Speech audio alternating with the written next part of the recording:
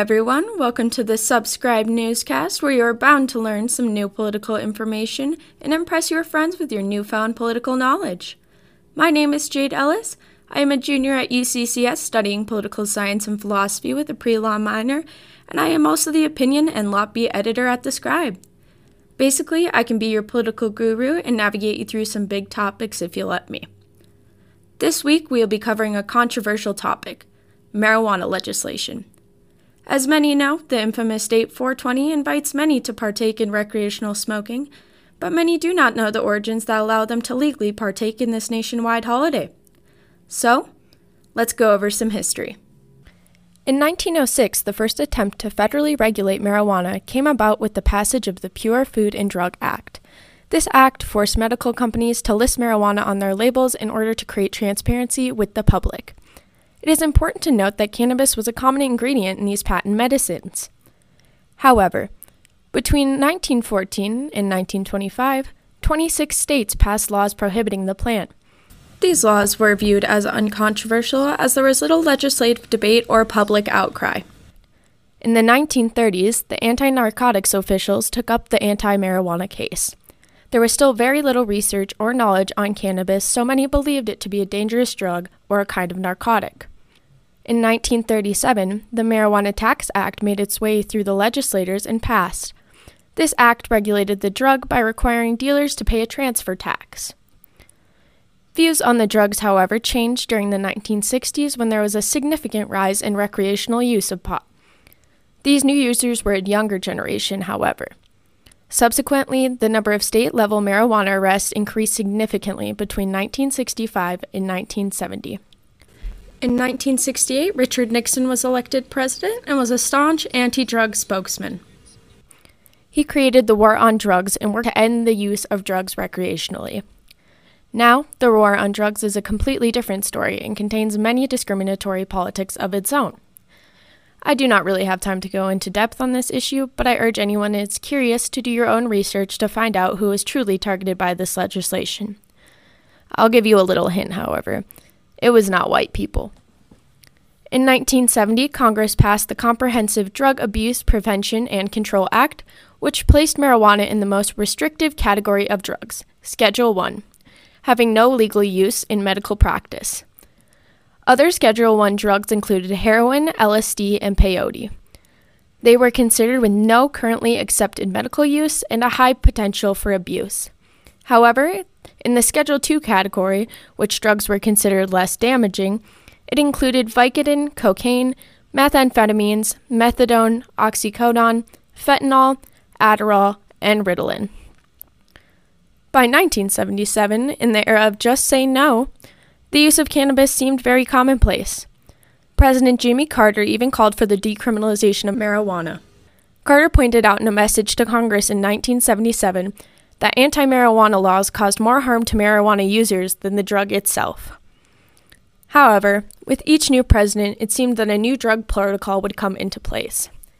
In 1986, Reagan called for the implementation of drug testing to ensure that schools and workplaces remained drug-free. He feared decriminalization and was facing another drug epidemic, crack cocaine.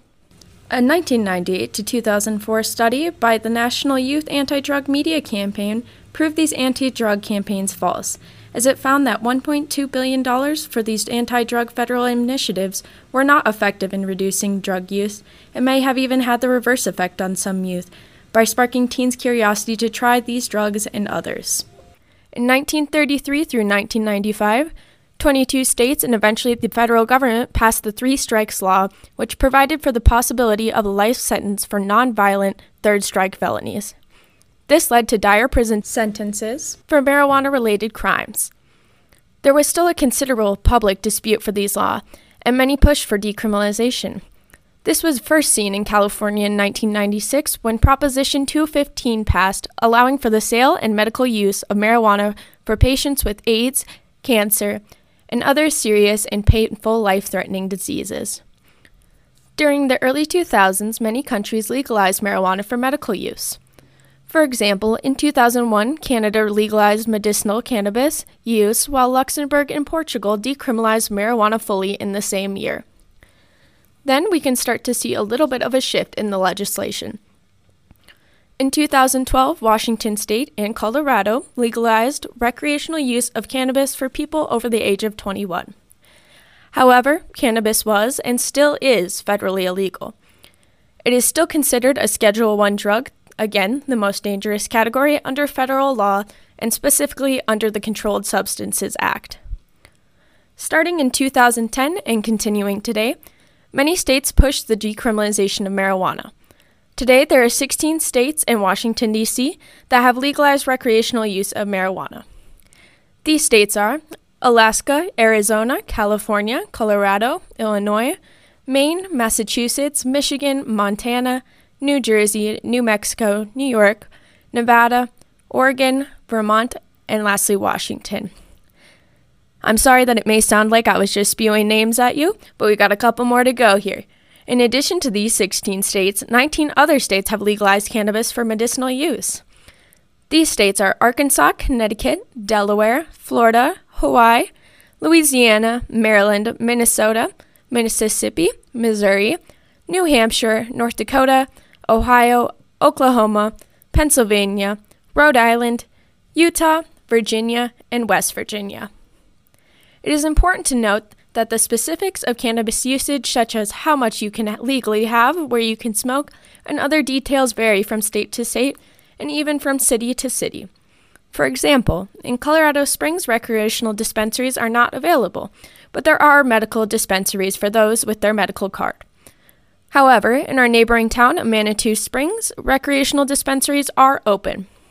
Again, only for the people over the age of 21.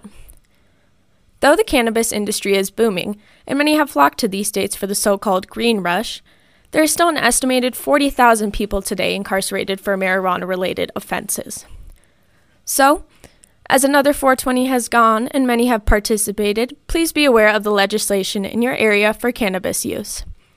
Fight for justice for those who are incarcerated for drug-related charges in your states where cannabis has been decriminalized. Lastly, enjoy cannabis responsibly and in accordance with your local and state regulations.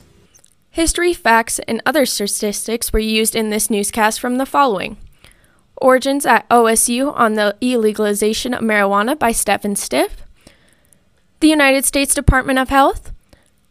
A Forbes article entitled, "With 40,000 Americans incarcerated for marijuana offenses, the cannabis industry needs to step up," by Joan Olek.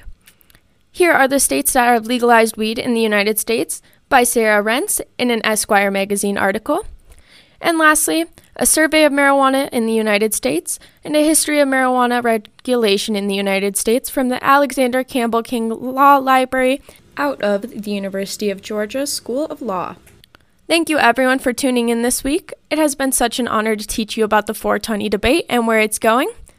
Questions about the issue or any other comments, please reach out to me at jellis2 at uccs.edu. That is JELLIS2 at uccs.edu. To stay up to date on news like this, follow the Scribe on Instagram at UCCS Scribe. That is at UCCS SCIRBE. And check out our website, scribe.uccs.edu. Listen to the Subscribe newscast every weekday, same time, same place. Talk to you guys later.